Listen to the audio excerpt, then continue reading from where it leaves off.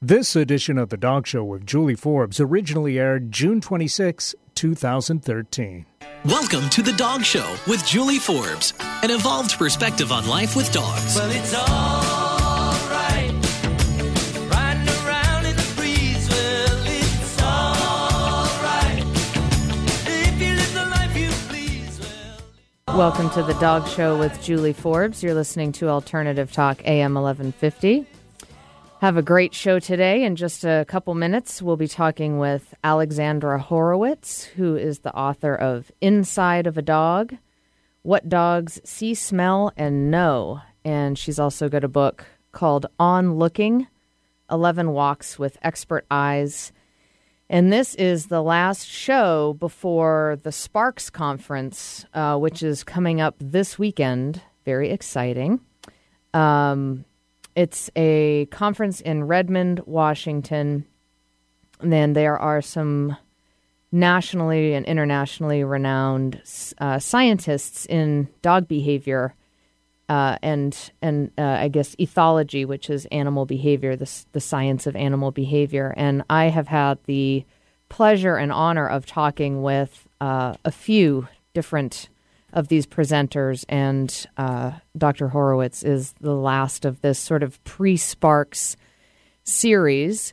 So we're going to start talking with her about her book, Inside of a Dog, and about what she'll be talking about at the Sparks Conference. Alexandra Horowitz, welcome to the show. Thanks for having me. So thanks so much for your time today. I know we're talking to you from New York. How's the weather over there? Hot. Yeah. Humid? I'm looking forward to traveling west. Yeah. Hot and humid. Yep. I'm from Massachusetts, actually, so I'm familiar with that brutal humidity. I love your book. I love how you write. Thank you. Very eloquent, yeah. And I'm really looking forward to hearing you speak in person this weekend. When do you leave? Tomorrow? Friday, yeah, and I'll be there for the Saturday and Sunday full days. Great. So, lots to talk about, and I've been on this topic now for about a month, sort of pre-Sparks, talking with Mark Beckoff and Dr. Michael Fox and Clive Wynn. And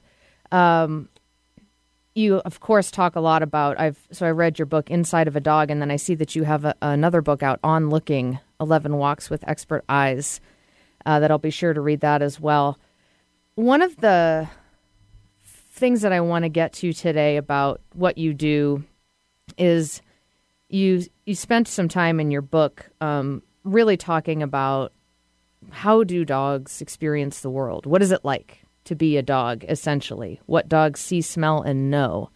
And really studying this scientifically. It's such an interesting endeavor, I think, to try to study something scientifically that's another living being, and there's so much that you can measure. Some of the things that I thought were really interesting, like I've said on the show before, dogs' sense of smell is like beyond our comprehension, I think. I mean, you gave a lot of really great information about actually what we do know about how they measured the airflow in dogs' nose, and actually that as they exhale, it actually draws the air that they sniffed earlier further into the nose, and like all of this really interesting stuff about the sense of smell. But I feel like it's like trying to comprehend how big the universe is. Like you get to a certain point and then it's like your mind just explodes, because like they can smell things on a molecular level. It's like, how do we comprehend that? Really what that's like? Well, we smell things on a molecular level too. But where our vision kind of trumps our interest in attending to those smells. And we have decent smell, nothing like the dog. But humans just don't bother to do a lot of it. And so you're right, I think. Absolutely, it's almost imponderable trying to imagine your way into the mind of another animal. But it's not futile, and although inevitably we'll use human terms and analogies, some of those analogies can be powerful, I think. So for me, one of the entrees into imagining the perspective of the dog, and you're right, that's really the focal question for me, is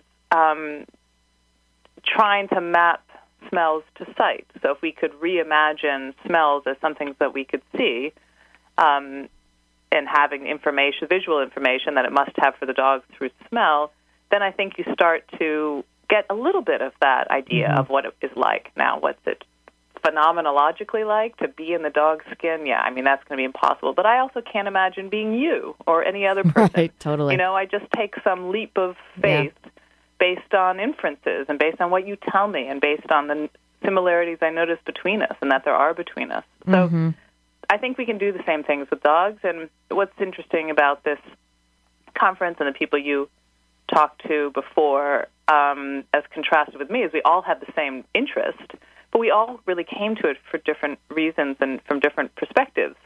So we overlap a lot, but that means that what Mark was doing when he as a biologist entered the field, or what Michael was doing when he approached studying dogs such a long time ago, and what Clive was doing when he approached as a comparative psychologist, and what I'm doing, you know, all are motivated by slightly different interests and questions. And I think that's a really fertile place to begin a field, you know, and that's what we have with this dog cognition field. Well, I know from my perspective, it's been interesting to interview you all so close together, which I normally wouldn't do. So for me, it's been, you know, to read Mark Beckoff's book and then talk to him and then talk to Clive and then read your book and talk to you. And like from my perspective, getting, you know, all of your different perspectives. I mean, it's almost overwhelming. Well, that certainly is pretty formidable, and almost nobody takes that course in dogs that you that you just did. Yeah, really. Certainly grateful for the opportunity. Yeah, you know, when I read that in your book, it was actually probably it definitely connected for me when you said, like, imagine you look around the room right now, like I'm looking around the studio, I see a whole bunch of pieces of paper and cards over there, I see a vacuum cleaner, a handheld vacuum, like that if you could actually smell all of the things that you can see. And it was like, oh, that actually makes sense to me in a way that nothing else ever has. Oh, great. So that was cool. I think it's a continued exercise for me, too, to try to understand what analogy is going to work or and furthermore be accurate. And but, you know, watching dog behavior, they tell us a lot just through their behavior. And so that's constantly informative. Yeah. There are a lot of things that you mentioned, like even the difference about the height and, you know, that if you think that it's not different living in the world at the dog's height, think again, like get down. I have a dachshund too. I have 4 dogs, and they are all different sizes. She is certainly the shortest one though. And it does make sense. I mean, and I can see differences. I think her height actually affects her behavior. I mean, and I've seen that in small dogs as well. They think that they have kind of similar things, and they feel more vulnerable because they're so small. And this type of thing is something that I think it's easier for people to imagine because they might have been confronted with the idea before. Imagine being a child type, right? Or sort of the child cam. What's it like going around when you're around a bunch of adult knees at a cocktail party or something?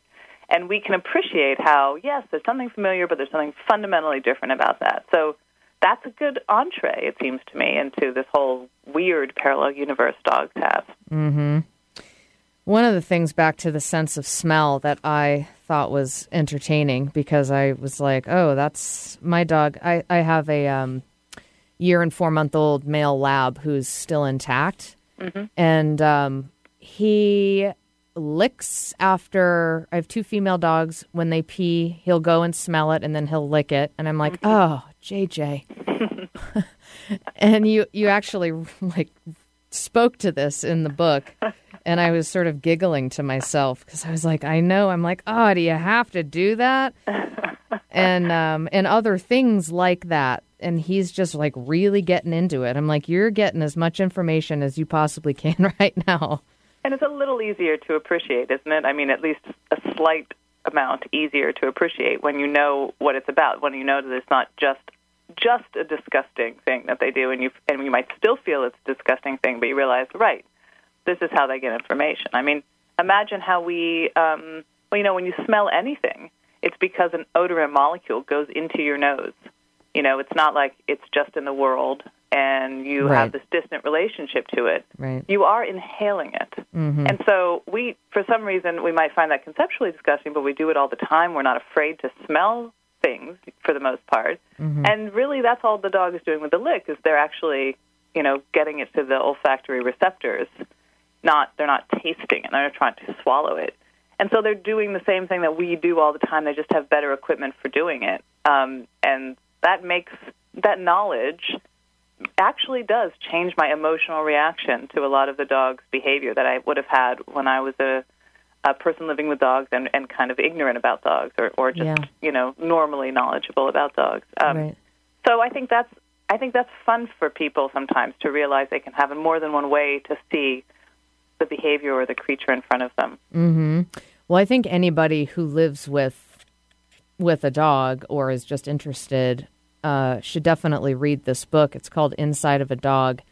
And it's so interesting to just have you go through all of these different aspects of being a dog, their bark, and talking about everything that's been measured about barking and, sense of smell and sight. And you just kind of really go through and piece a lot of these out and just give information about really more depth so that we're understanding really what's going on. So it's not like, oh, why are you licking that? It's like, okay, I can see what he's doing, and I have my own reaction to it, but he obviously doesn't think it's gross. And for myself, I think it's really changed my relationship with my dogs who I've lived with to have that kind of knowledge. And I really love being able to investigate, the mystery that is their behavior all the time and not see it as familiar and already known. Yeah. Well, that is actually one of my next questions. So let's take a quick break, and we'll be back more with Alexandra Horowitz, who's one of the presenters at the Sparks Conference this weekend. caninescience.info is the website to find out more about that. You can still register for it. You're listening to The Dog Show with Julie Forbes on Alternative Talk, AM 1150. Small feet which pitter-patter on the linoleum floor. You can hear my toenails in the middle of the night. My tag says I belong to the Johnsons, but they don't own me. They just feed me. They just bought me one day. No one owns me. I'm Dixie the tiny dog. And in the middle of the day I sit in the sun and I hear young children call me a wiener dog. Perhaps that's what I am. The Germanic term is Dachshund, and I like that. The Natural Pet Pantry is Seattle's original source for wholesome dog and cat meals, offering 8 different protein options to accommodate your pet's dietary needs. Made locally using all U.S.-sourced ingredients, their freshly ground stews, raw or cooked, can be purchased from their 2 stores in Burien and Kirkland, most independent pet supply stores, or delivered right to your door. Go to naturalpetpantry.com for more information. I'm Julie Forbes, and my first choice for my pet's food is the Natural Pet Pantry. It's the educated choice. Eric, people ask me to help them with all sorts of doggy challenges. I can only imagine. Oh yeah, dogs jumping on guests, new puppy questions, behavioral challenges like fear and aggression, even dog food sensitivities. You name it, and I've probably worked with it. But can you help people even if they don't live in Seattle? Absolutely. I've had great success with phone consultations and have even Skyped with people and their dogs from all over the country. Every dog should be approached as a unique individual. I've talked about this over and over again on the show. That's one of the parts of working with dog training and behavior that I love the most. Every client is different. If you're listening and you need help with your dog, just get in touch. I'd love to get you pointed in the right direction and answer all of your questions. Email me, host@dogradioshow.com. That's me, Julie Forbes. Host@dogradioshow.com. I look forward to connecting. Wait, dogs can use Skype? We're really living in the future. This summer, pack up the dog bowls and head to the Lodges on Vashon. Just a 20-minute ferry ride from West Seattle, Vashon Island is the perfect quick getaway for you, your family, and your furry friend. The Lodges on Vashon has 16 freestanding contemporary lodges, 2 communal spaces, and plenty of outdoor space to enjoy with your pooch. Go to lodgesonvashon.com for more information, because sometimes your dog needs a vacation too. Going against the grain has never been so much fun. Alternative Talk, 1150 AM. And now, back to The Dog Show with Julie Forbes. Incarcerated, but I don't know what I would do wrong. My body yields no evil inclination. I'm a pure wiener dog. My name is Dixie and I go dancing. Welcome back to The Dog Show with Julie Forbes. And we're back with Dr. Alexandra Horowitz, who's the author of Inside of a Dog, also On Looking, 11 Walks with Expert Eyes, and one of the presenters at the Sparks International Conference coming up this weekend in Redmond, Washington. Such a treat to have this locally. So welcome back to the show. And you actually spoke to something that I was planning on asking you anyway. I was kind of thinking to myself as I'm reading your book and getting some insight into what you know and your experience. And I'm curious, because of the depth of how you've studied and observed and your education and all of that, because you also talk a lot about Pumpernickel and who has since passed, and then Finnegan, who is your current dog. And I'm curious as to what your perspective is, or your reflection or thoughts on if you have thought that because of the extent of the research that you've done, is your relationship, how has that impacted your relationship with your own dogs? And how do you imagine it's different from that of the average dog owner? I think I have a lot more patience with my dogs, actually, than I did before. And maybe than the average dog owner, if maybe I was an average dog owner. I was always interested in and sensitive to animals and concerned about their plight, kind of, and wanting things to go well for them. And that included my own dogs, but I also left my dog all day while I was at work. And at the time, I didn't think about that. I didn't think about trying to find an outlet for her in the middle of the day, where now a lot of people do. But at the time, it wasn't that au courant, and I just wasn't in my mind, So there was some leap of thinking, empathizing, kind of, that I hadn't gotten to, that I now really have. And that means that I am very attentive all the time to their, who they're with, what they want to do, what I'm providing for them, if something is troubling for them. And I don't think it's obsessive at all. It's very easy, just in the way you're thinking about another animate thing, and you're in the room with you, who provides a lot of, like, a great relationship for you. And I also have changed my walks a lot with them. When I lived with Pumpernickel, we really started doing these smell walks, as I described in the book, where she was getting on in years, and so she didn't really want to have as long a walk to begin with. But my idea of the walk was still, you go out to get a little exercise or to allow her to relieve herself, etc. And then it changed to just follow her nose, basically, and stop when she wanted to stop and dig her nose into something for 5 minutes. Just stop there. Right. Because they will. That to happen. They will stop for 5 minutes and just smell and smell and smell, Right. And with my own with my dogs now, we have 2 dogs now. We'll do that too. Not every walk is an exercise walk or just about peeing. It's also to let them smell what's going on outside. This exciting olfactory universe that they're closed away from some good chunk of the day.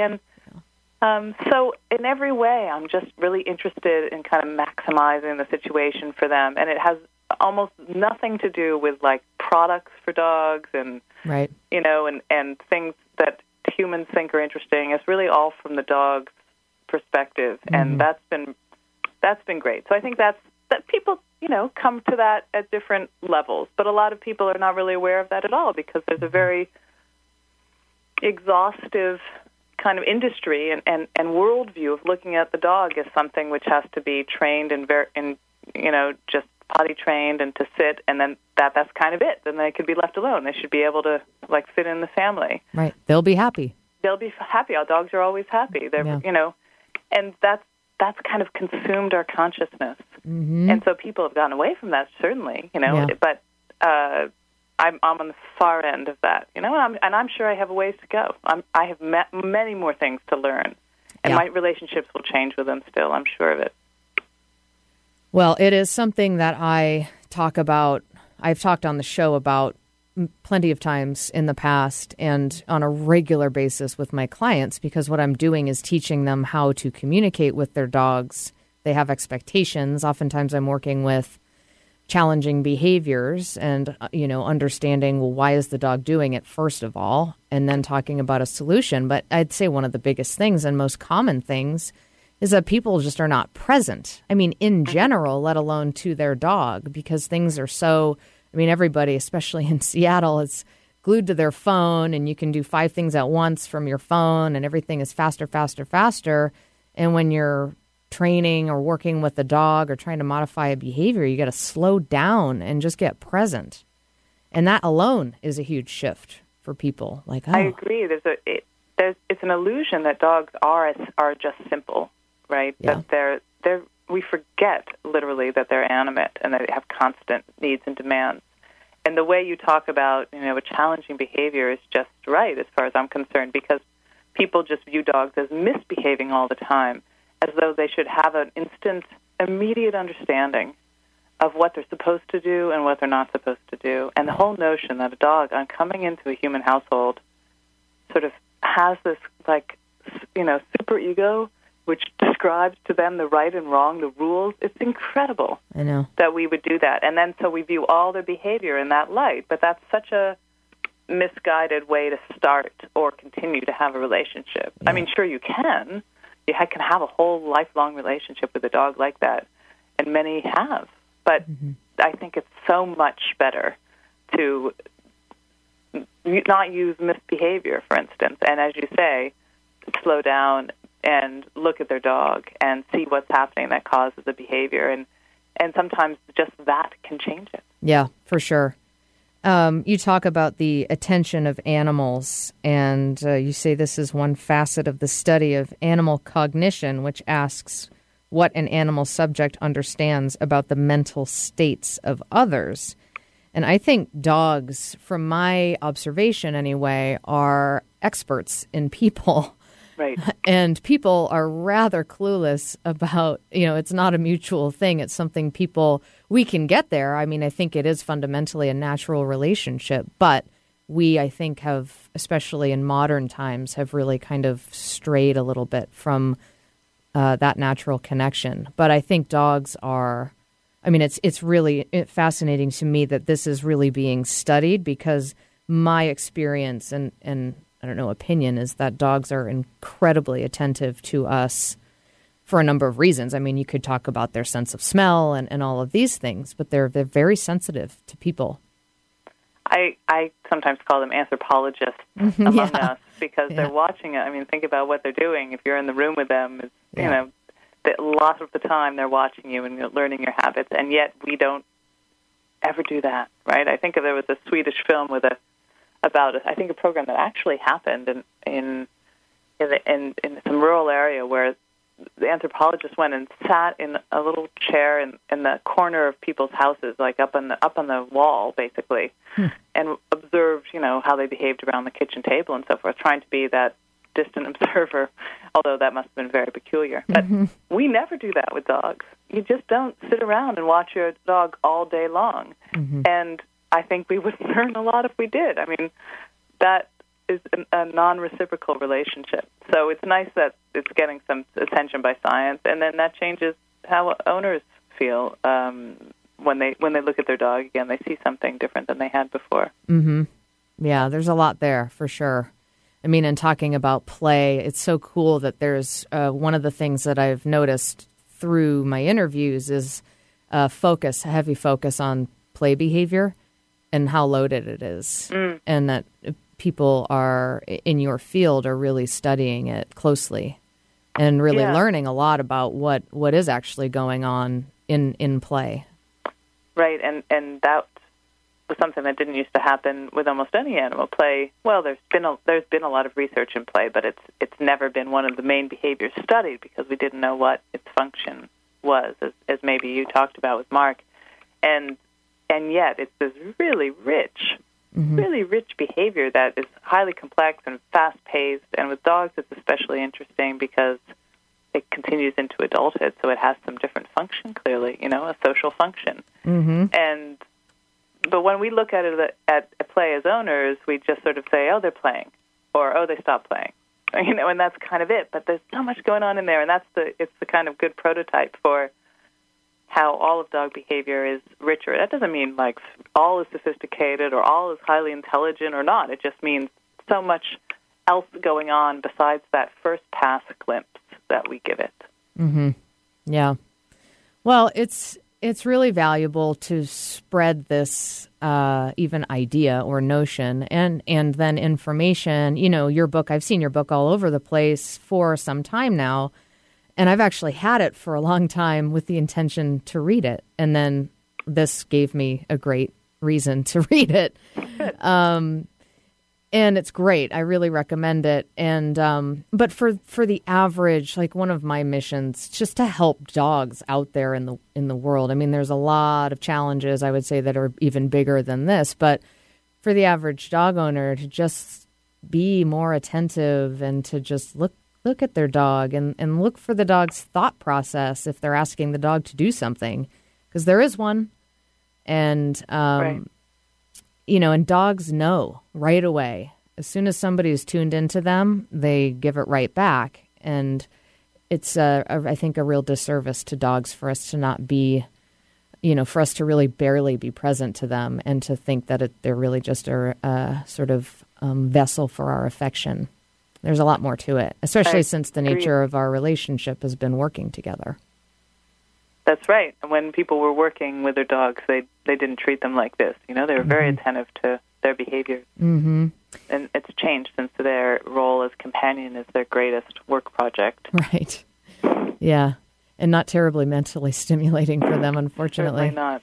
Well, I really, really appreciate your time today, and I can't wait to meet you in person and to hear you speak this weekend at the Sparks Conference. That website is caninescience.info if you'd like to find out more about that. Still time to register. And then you can see Alexandra Horowitz online at insideofadog.com. There's a lot of information about your work there and other publications. And thanks again for being on the show. Thanks so much, Julie. All right. See you this weekend. Okay, good. All right. We're going to take a quick break. We'll be back with more of The Dog Show with Julie Forbes.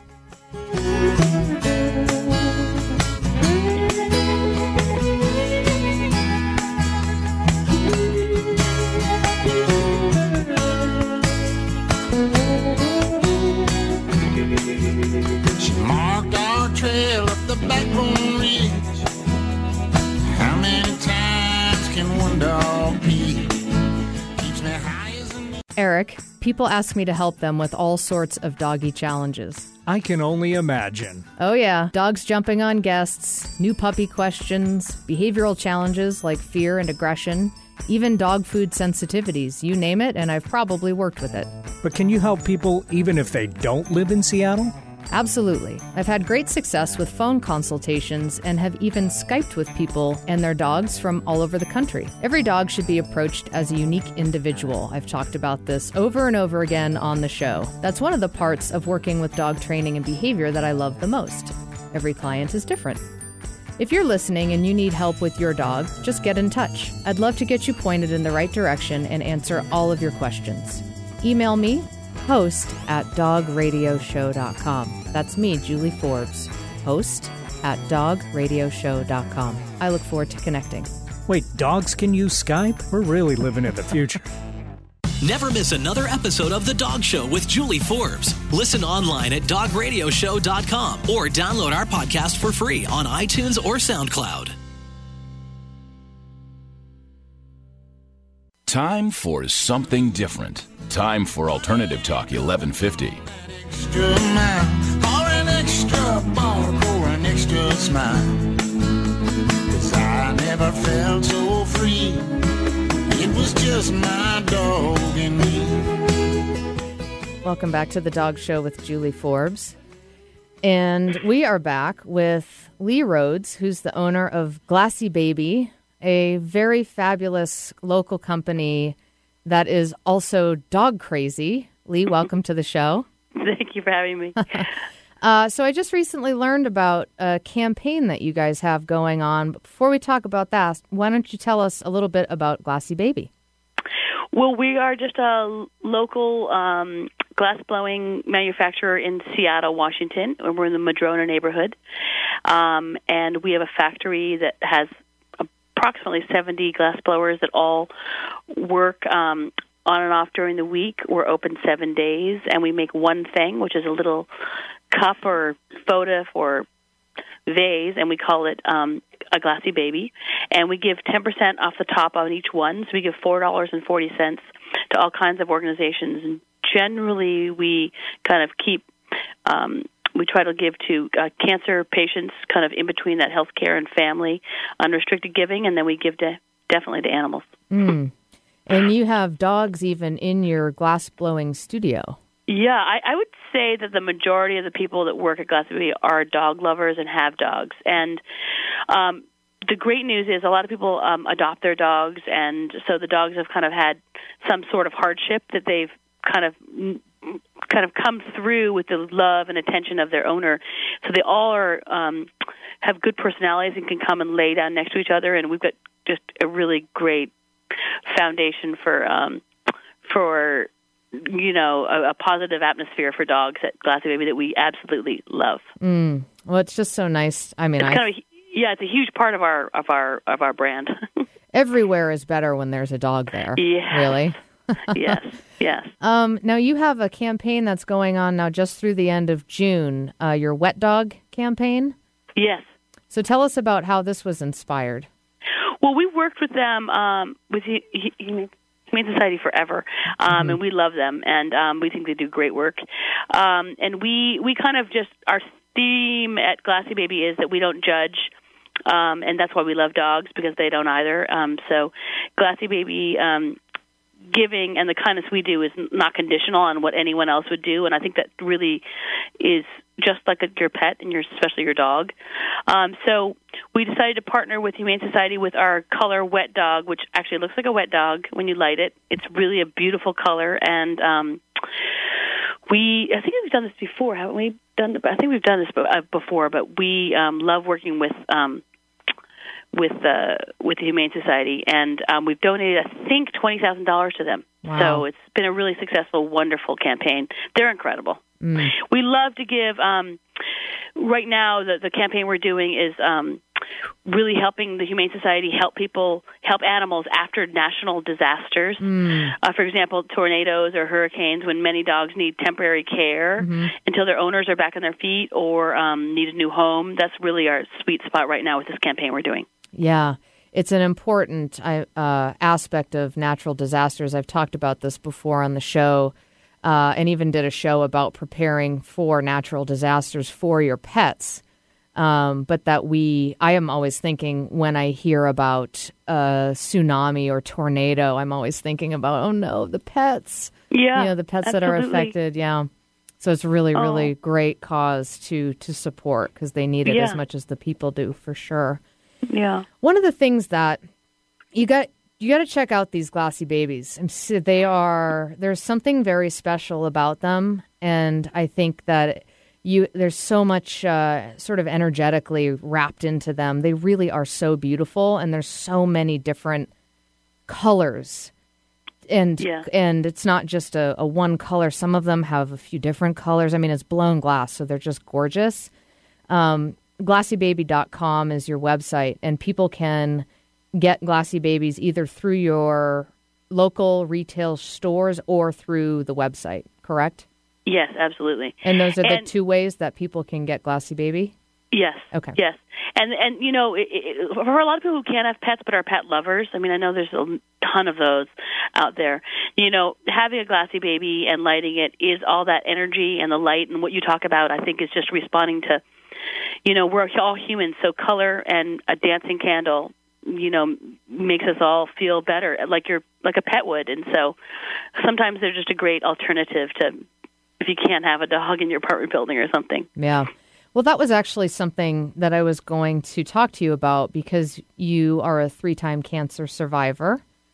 And, you talked about the peace and calm that you found when you dropped a tea light into a handmade glass cup, and just how sensitive you are to that, and color and light and healing. And there is, to me, a connection, like your connection to dogs makes perfect sense to me in that way, because there is something so calming and healing about the presence of an animal as well. Oh, yes. Yeah, incredibly so. And and just like animals too, I mean, I think the one thing we all undervalue in having a pet is that we respond to their love. I mean, it's hard to find anything else in the world that you actually bring your own response to. No one's telling you how to respond. No one's telling you to like or not like a dog. I mean, you respond physically to all kind of dogs and animals, and I think that the Glassybaby helps you do the same thing. You respond to a certain color, you respond to a certain individual Glassybaby because they're all different, but it does reach that same place that I wish we all lived in more, that just that really deeply emoting and emotional place that dogs get you to. Absolutely. I've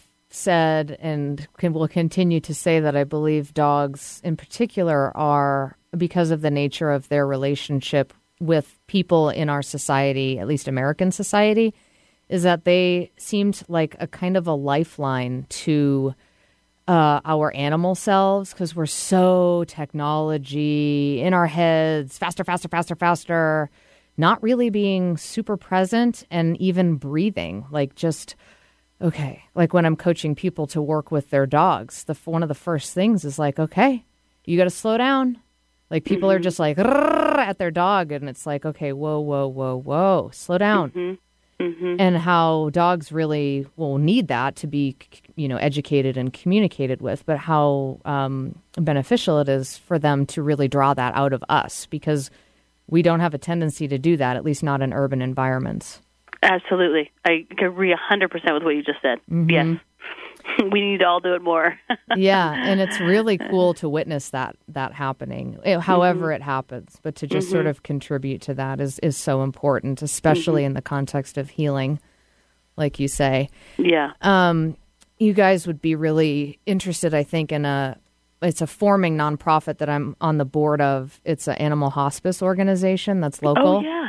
Yeah. And it's animal hospice, end of life, and palliative care. It's called the A-Help Project. And it's just all about supporting people and their pets through the end of life challenges, whether it be cancer or, anything else that might come up, but just sort of that whole topic of end of life, which really is not something that's kind of talked about too much, but is so intense for people to go through.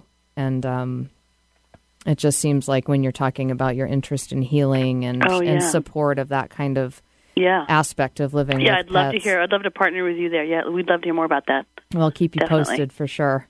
Yeah. So your wet dog campaign goes on through the end of June. Yes. And this was inspired from one of your dogs, Wally. Wally. He's the master of the universe. He is 13 and a half. Aww. And we got him from the pound. I think he's half shepherd, half lab. And so what's happening to him is he's alive on love, and but his hips are kind of starting to go. Mm-hmm. So I think he's got that shepherd is showing up a little bit more than I can even really. I try to make sure it doesn't. I try to not let it alter our walking and everything schedule, but he's definitely slowing down. Mm-hmm. It's devastating to me. Devastating. Mm. And Jackie is your other dog? Jackie. Yep. She's 6.5, and I think she's half border collie, half lab. And she's, I think Wally has a lot of brain cells. I think Jackie has one. And it doesn't always work, but when she gets it engaged, she's fantastic. She's the funniest, sweetest. She's the kind of dog who turns her head, runs, turns her head around, smacks into the wall all the time getting toys. And she just doesn't really. And she wants a job. I think she's got enough border collie in her where she really, really wants a job, and I don't have a great job for her. So, but I absolutely adore her. She's wonderful. Sleeps right next to me. Yeah. Well, that's great. I have 4 dogs. You're lucky. I know. You're lucky. We have a pack. And what do you have? Dachshund, 2 Australian cattle dogs, and a 1 and 4-month-old lab. Oh, sweet. What color lab? Yellow. Oh, gorgeous. That's a nice mix you have there. Yes, quite the gang. Wow. Are they all besties, friends? Yes, of course. I mean, we are definitely family. And I think the cattle dogs are a little... I think we're all looking forward to JJ the lab reaching adulthood. He's a lot of dog, a really nice dog, but he's just like, let's party all the time. And they're just go lay down. Yeah, yeah. But yeah. He's like, he's just like a good-looking lifeguard. That's what those guys are. He is. 24/7. Gorgeous. Yep. Uh-huh. Yeah, so they are great. Well, I'll email you actually when you talked about Wally and him slowing down. There's actually quite a bit that's really easy that you can do to good for help. His hips? Oh, I'd love to. Yeah, and just in general raise his energy as an older dog. Okay, so I would love that. I will. I'll email you some information about that. Thank you. Yeah. That would be so appreciated. Thank you. Yeah, you're welcome. Yeah. Well, Glassybaby.com is the website. You can order online, or if you're local, you can go. And where are your locations in Seattle? You have one in Madrona? One in Madrona, one in University Village, one on Main Street in Bellevue. And where is it? Just the Madrona location that has the studio that you can actually look into and see the glass blowers and maybe even some dogs in there? Yes. I mean, we make Glassybaby every single day in there. That's the only place we make them. Cool. Well, check it out. And then this weekend, you have a second sale going on? Yeah, our second sale, which we do twice a year with just kind of our orphans, ones that either don't fit in the box or they don't light as well. But they're all very beautiful. I mean, they definitely need to be adopted. They're fantastic. And we open at 8, I think, and we go until the sale closes. And our website has 10% off from 8 o'clock until the sale closes. And usually with the amount we have, it'll be like 2.5 to 3 hours. Yeah. Of frenzied sales this weekend, and then it'll be over. Is this only at the Madrona location or at all of them? Okay. Yes, it's only at the factory. Okay. And I recommend if you want to go early because it's a popular event. Yeah, and it's supposed to be 80 this Saturday, so it's the first time ever not having a rainy sale, so we're excited. Oh, good. Well, thank you so much for your time and all that you do. Wonderful to meet you. Yeah. Well, I'll be in your shop soon, I'm sure. Oh, good. I can't wait. And I'd love to meet you, and I'm excited for your tips for me for Wally. I'm just, I carry him with me getting old every single day, so I would love those tips. Yes, I'll send that to you later today. Thank you. All right, thanks. Have a wonderful weekend. Thank you, you too. Bye. All right, we're going to take a quick break, and I'll be back with some information about when to spay and neuter and also some events coming up. You're listening to The Dog Show with Julie Forbes on AM 1150.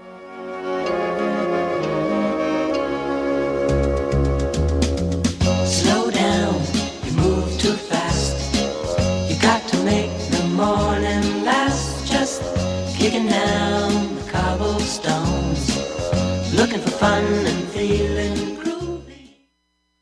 This is Julie Forbes. I'm excited to tell you about Farm Dog Naturals, a company that handcrafts herbal remedies for the all-natural dog. Quality and integrity are must-haves for anything that I recommend. Certified eco-friendly and cruelty-free, their products address issues like stress and anxiety, itching, hot spots, crusty noses, as well as pet urine, stains, and odor. Farm Dog Naturals is guaranteed, and I'm so happy with the results I'm seeing. Shipping is available worldwide from their website, farmdognaturals.com, or you can ask for them at a retailer near you. Again, that's farmdognaturals.com. Eric, people ask me to help them with all sorts of doggy challenges. I can only imagine. Oh yeah, dogs jumping on guests, new puppy questions, behavioral challenges like fear and aggression, even dog food sensitivities, you name it, and I've probably worked with it. But can you help people even if they don't live in Seattle? Absolutely. I've had great success with phone consultations and have even Skyped with people and their dogs from all over the country. Every dog should be approached as a unique individual. I've talked about this over and over again on the show. That's one of the parts of working with dog training and behavior that I love the most. Every client is different. If you're listening and you need help with your dog, just get in touch. I'd love to get you pointed in the right direction and answer all of your questions. Email me, host@dogradioshow.com. That's me, Julie Forbes, host@dogradioshow.com. I look forward to connecting. Wait, dogs can use Skype? We're really living in the future. This is Martha Norwalk. Every Sunday morning, beginning at 9 a.m., thanks in part to gifted animal communicator and medium Darcy Pariso, we cover the world of animals. This week, May 1st, it will either be a shelter, rescue, sanctuary, and anything that helps our animal friends Sunday with a bunch of great interviews, or it will be a special show with the Department of Fish and Wildlife officers and their Carillion bear dogs in the studio. Go to MarthaNorwalk.com or Facebook to find out. Martha Norwalk's Animal World, Sunday morning, 9 a.m. to noon, right here on Alternative Talk, AM 1150. The Natural Pet Pantry is Seattle's original source for wholesome dog and cat meals, offering 8 different protein options to accommodate your pet's dietary needs. Made locally using all U.S.-sourced ingredients, their freshly ground stews, raw or cooked, can be purchased from their 2 stores in Burien and Kirkland, most independent pet supply stores, or delivered right to your door. Go to naturalpetpantry.com for more information. I'm Julie Forbes, and my first choice for my pet's food is the Natural Pet Pantry. It's the educated choice. Remember, you're listening to Alternative Talk, 1150 AM. And now, back to the Dog Show with Julie Forbes. Slow down, you move too fast. You got to make the morning last. Just kicking down the cobblestones, looking for fun and feeling groovy. Nice song. Well, the sunshine just came out. And Yeah. we're suddenly feeling groovy, right? Talking about slowing down with our dogs. That's important. It is. As you know, Eric, Yeah. you're an expert by now. 226 episodes now. That's right. Yeah. Yep. So Probably a few people out there would like their dogs to slow down as well. Yeah. You know, some of them are bouncing off the walls. It's true. Especially as we heard in that last conversation. Keeps me busy. So first of all, what a day today with, no, I'm not talking about the weather. It is a good day to take your dog for a walk, though. If Sure. It's also a good day to get Nice married. break in the clouds. Isn't it? I would think so, yeah. Mm-hmm. It's a good day to get married. Big But day you today. can't because you're already married. Well, I'm already married. Yeah. I now have more rights, though, today than I did yesterday, so that's Which cool. is fantastic news, Yeah. yes. So, couple of announcements. Of course, this is the last week before the Sparks Conference. This weekend, June 28th, 29th, and 30th, in Redmond, caninescience.info is the website. Dr. Alexandra Horowitz, who I just spoke with on today's show. If you've missed any part of this episode or any of our past 226 now episodes, you can find them online at dogradioshow.com. You can find them on iTunes as a free audio podcast. You can also listen to us live on Blog Talk Radio, blogtalkradio.com. And then, of course, live every Wednesday from 2 to 3 p.m. on KKNW, AM 1150. So caninescience.info, check it out. Seriously, if you're in the area, this is crazy. All the people that are going to be at this, I can't wait. Really once in a lifetime. Nothing like this has come into the area as far as I've ever seen.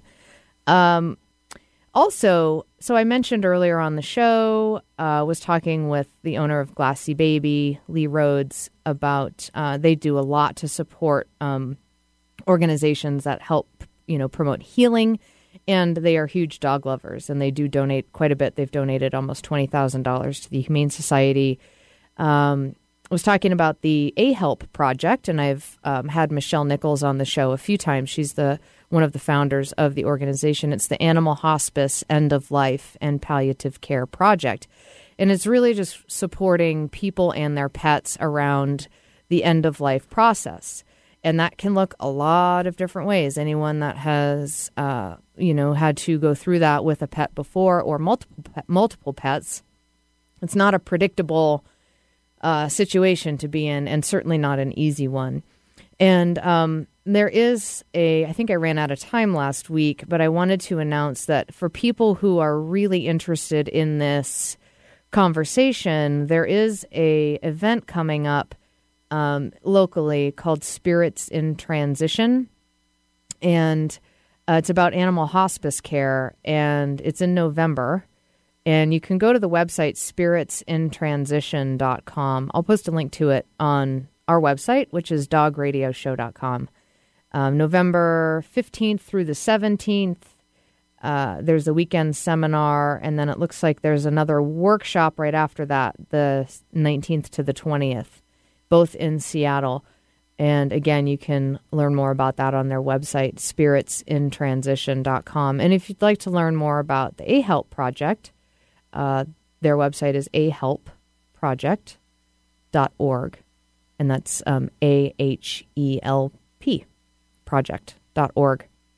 I'll post a link to them as well on our website. But it's an organization. The A-Help Project is an organization that's been around for a few years now, but is actually in the process of becoming a nonprofit organization. It's been filed. We're just waiting to hear back. And when that happens, I am actually going to be on the board of directors for A-Help Project, and I'm the chair of the professional network. So if you are a local professional who would like to be listed as a resource for people, perhaps you're a veterinarian or you do animal massage, or maybe you're an artist and you do paintings of pets or anything like that, feel free to get in touch with me about that. You can always, anybody can email me at host@dogradioshow.com, and that gets directly to me. We also have some space on the show for partnerships. If you are a dog-loving business or a business directly in the industry, and you feel you would be a good fit to be promoted on the dog show, then get in touch with me, and I would be happy to send you more information about that. Very affordable. We have a local and national audience, and we've been on the air for over 4.5 years now. So it's a great way to promote your dog-loving or dog-related business. And again, my email is host@dogradioshow.com, and I'd be happy to send you more information about that. I got such an amazing email from a listener in Long Island, actually. Really, really touching. I posted on our Facebook page. We do have a Facebook page. Just search for The Dog Show with Julie Forbes, and you'll find us on Facebook. And I posted that if anybody wants a car sticker, because we have these really cute car stickers that are free, that to just send me an email, and I'd be happy to mail you a sticker or a few stickers, or if you'd like a display, I'd even send you that. No charge at all. Just let me know. I've had some listeners actually send me photos. I just recently posted a photo of this adorable little Jack Russell Terrier, BB, who's standing on her kennel, vocalizing to the camera, and she's got her little dog show sticker on her kennel, proudly displayed. But I got an email from a listener, and it was really, really, totally made my day, and I wanted to share it with you guys. Just totally reinforced what I do and made my day, and was, of course, sent them a sticker. He says, "We've been a fan of your show for several years now. I've learned a lot of great information I probably would never have seeked out. From puppy information to end of life, your show prepares me. We had a Maltese, Sheila, who had a broken foot that never healed for 16 years. On her last year, we got a companion, Sage, a Bichon Maltese rescue. He brought her joy because he was a loving friend. When she died suddenly, he was grief-stricken for a month, and we had to find him a new friend. Lara, mini poodle rescue, came malnourished from the streets of Philadelphia, a rough life. At first, they wouldn't look at each other, but they are now inseparable. Your program is very entertaining and informative. We made decisions that we probably would not have considered because of the information you gave. We've become involved in the dog community on Long Island through Long Island Dog. I'm a board member, and we're working to make Long Island more dog-friendly. We're on the other end of the country, but we're big fans. Please send us a couple of stickers." So I'm sending a shout-out to Sheila, Sage, and Lara, the little dogs over there in Long Island. And just a big thanks to their wonderful humans who are doing so much over there and who listened to the show and took the time to send me that email. So if you would like to email me and give me some feedback, maybe you have an idea for a show, or you just want to let me know maybe how listening to the show has impacted you and your dog, send me an email, host@dogradioshow.com, and be sure to find us on Facebook as well. Well, that brings us to the end of this show already. You guys have a great weekend, and we'll be back next Wednesday live from 2 to 3 p.m. Thanks for listening to The Dog Show with Julie Forbes. You've been listening to The Dog Show with Julie Forbes, Wednesday afternoons at 2 on Alternative Talk 1150 a.m. Never miss another episode. Listen to our podcast online at dogradioshow.com or download them for free on iTunes or SoundCloud.